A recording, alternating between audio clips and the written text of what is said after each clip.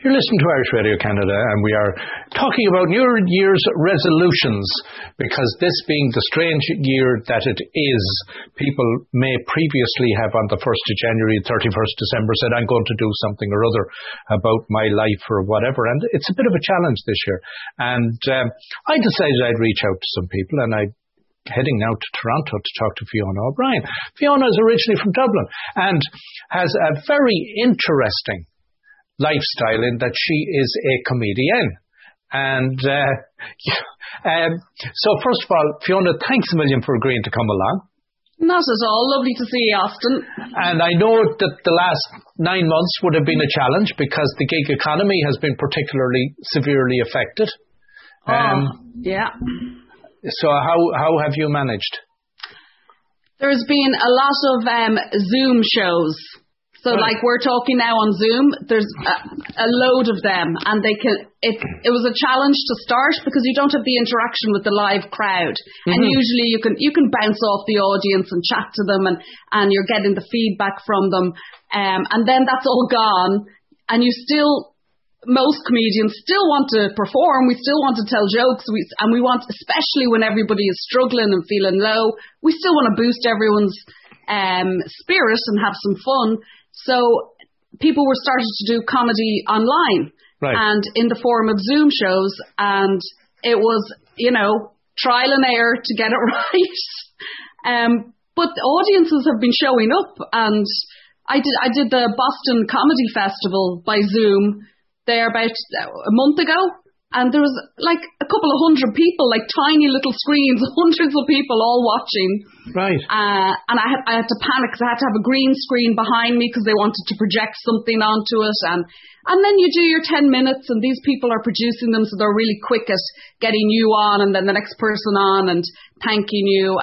So it's been very interesting. I definitely missed the live performing, but I'm glad I'm still getting to cheer people up and to perform and practice new stuff and do my original stuff anyway.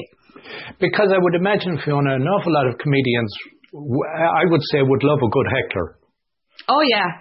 And you can't have a good heckler. Well, I tell you this, Austin, they don't heckle that much in Canada. Okay. They don't, they're very polite. Because I'll never forget the Brendan Grace's story about his heckler, I'm sure you're familiar with, where he was being constantly interrupted.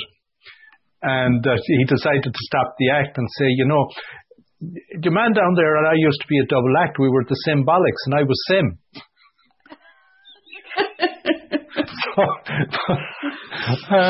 But a good heckler is hard to find at times. And that's where I love interacting with the crowd. And I think it's being Irish. We love having a bit of crack and a bit of banter. And we're quick-witted, most of us, and we're able to bounce off them. I rarely get heckled. What I do get is people coming up to me after the show, and this happens when I'm in small towns all over Ontario, with boxes of Lucky Charms cereal. Okay. And they're like, oh, you're Irish, and they give me the Lucky Charms cereal. Yeah. The only time I was heckled royally was when I was back in Dublin a few years ago doing a show, and it was all my brothers and cousins, and they're all absolutely tearing into me. It was right. The whole room became an act. It was great. Right. So, this time of year also would be a busy time of year in the gig economy, irrelevant of what part, but it would have been a busy time for you. And while you did mention the Boston Comedy Festival on Zoom, you were on your own for Christmas, were you? Yes, yeah, I was. And so, how did you find that? It was weird. So my kids were with my ex-husband. We share Christmas Day, so they went to him from midday. And I was due to see friends of mine, because if you're a single person, you're allowed to go and be with another family. And so I was going to this Sandra and Martin from Donegal that live near me now. And I had a sore throat. And I said, at the moment with COVID, I can't chance going near anybody. And so we split the Christmas dinner. So she bought the meat and I bought all the vegetables. So I had to call her. I said, you better come up here and get your carrots and parsnips. They're on the front step. Because I'm not coming out today. And you can't take a chance. So I stayed home. I stayed in my pajamas and I watched Netflix. I didn't really eat or drink. And then, of course, I was getting all the phone calls and videos from home and all my brothers and sisters and my mom and all.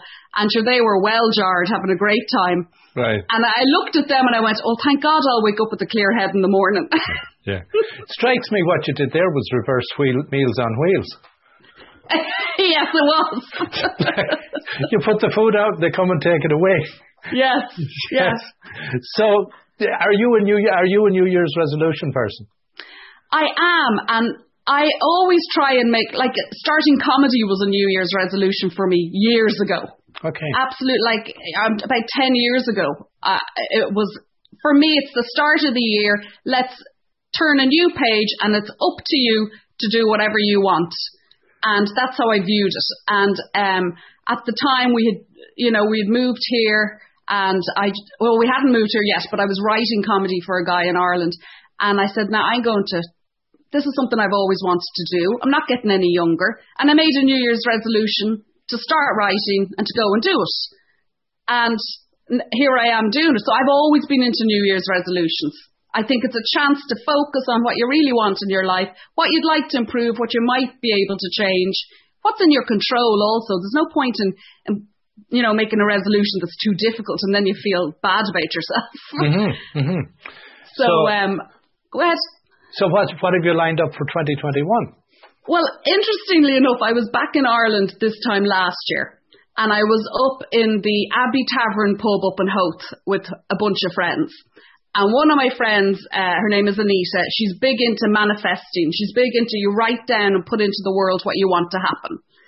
And so she went up and she got a load of paper off the till receipts from the barman, blank till receipts, and gave us all pens, and we all had to write down our resolutions. So I hadn't looked at this all year. I only took it out. I do a podcast, and I took it out for the podcast 2 days ago. And so this is what I wrote down for 2019 going into 2020. And most of it still stands because 2020 was a non-starter. But my first one was, and it's always, to get fitter and to drop a bit of weight. And I was doing this because I was supposed to be flying to Halifax, April 2020, to do the Halifax Comedy Festival, and it was going to be filmed, and the CBC were coming. And I was like, oh God, now I'll have to drop weight because the camera adds 10 pounds, and I can't afford another 10 pounds on top of what I have, right? So I was like, I'll get fit. I do boxing, and I used to do it 4 times a week down in this great boxing gym here in Oakville. And so I was like, I'm going to go down, really ramp up the boxing, try and get more walking in and get myself fit as a fiddle, and then I'll feel good for being filmed for the Halifax Comedy Festival. So the Halifax Comedy Festival has been moved now to later this year, like depending on vaccines. So that's still on the agenda. But now I have to battle off the COVID-19 pounds that everyone put on. So I'm going to have to really ramp it up. Right. So when you talk COVID-19, it's a very serious situation. But comedians would traditionally pull from what is current. Mm-hmm. Does COVID-19 present you with comedy in any way, or is it just a non-starter? I start every single show at the moment because I feel you can't start a show talking to people. We're all living through it. We're all experiencing it. I go straight in and talk about it. I talk about lockdown. I talk about homeschooling the kids. I talk about what people have said lockdown. So one of my first jokes, and this is what I open with at the moment, is, people were saying lockdown was like wartime, like back during the war. And I think that's a load of crap. Wartime looked much better to me, and I'll tell you why. All the men were gone. Right? It was just the women. Yeah. And then I develop on that. Right, and then I talk about the men walking around in their pajamas and playing computer games. And so it just breaks the tension because we're all dealing with it. Yes, yeah. And I go straight in, then I talk about lockdown and coping with the kids and coping with the teenager and all the rest of it. And of course you have rich material literally under your feet. Oh yes. Yes. It's non-stop. Every day they say something to me and give me material, and I'm like, right, okay. Give me the pen. I need to write it down quickly. I know. And I say to the kids, I'm like, would you mind if I made a joke about this? And then they'll help me with the tagline. Brilliant. Yeah. So... So, while you mentioned the Boston Comedy Festival, what have you coming up? I actually have coming up, Vancouver Celtic Festival is coming up in February. I'm waiting to confirm the dates. And they are getting back in touch with me, but it's again going to be a Zoom performance. I have the Irish, what's it called down by the waterfront in Toronto? Irish Park. Ireland Park. Yeah. They are putting on a big festival as well, 2 weekends in February, and I'm going to be performing at those 2 weekends. And again, we're just confirming the dates and with COVID. And it would be me performing from inside a theatre, but it's going to be beamed out onto a wall at Ireland Park, so people can be outside and be safe if they want to come and watch it. That's happening. I released a comedy album for St. Patrick's Day last year, and then everything got cancelled and everything got paused. But I tell you this, I am so grateful that I got that out there, because it's been picked up by 2 channels in America and Just for Laughs in Canada. And so I'm so grateful that in this time when everyone is struggling and I can't get out to do live gigs, that is bringing an income into the house for me and the kids with the album. So I have a few different things going on, and I started a podcast with a Scottish comic called John Mostyn, and it's not for the faint-hearted. And where can people find that? It's on iTunes and Spotify. It's all podcast places. It's called Cracking Up. And the two of us literally, we talk to each other every week, and cracking as in the Irish, C-R-I. They don't understand it here. I have to tell them how to pronounce it. Yeah. So C-R-A-I-C, cracking up. Because the two of us were cracking up, we always had a good laugh together. We've good banter. And the 2 accents, of course, people over here love it. And so we started the podcast there about 2 months ago. Cracking Up is the name of it, and you can download it now. I've learned not to curse over the years because, you do corporate gigs, you do professional gigs, CBC and everything. But John's a disaster. Okay. So that's the warning for everybody. Right. No, I know, because in Canada particularly, that when the Irish arrive in Canada, you have to learn a new language that doesn't have a 4-letter word that starts with F in it. Yes, absolutely. And for me, I do a lot of, being Irish, I do a lot of Legion gigs, and I do a lot of corporate gigs, and because it's a novelty act, because of an accent, and you have older people that were from Ireland living in Canada. They don't want to hear all of that. They want to hear some good, funny stories and some jokes and a bit of innuendo, and you can go so far. But I had to really retrain myself not to curse. So, Fiona, we're going to wrap it up here because I have to keep an eye on time. It's been really good talking to you. If people want to find you out there on the internet, where should they be looking?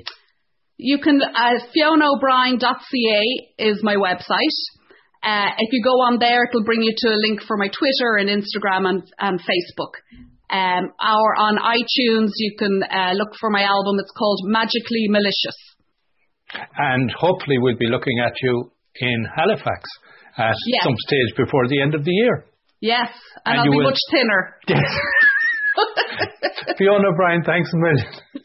Thanks a million, Austin. Happy New Year. And to you.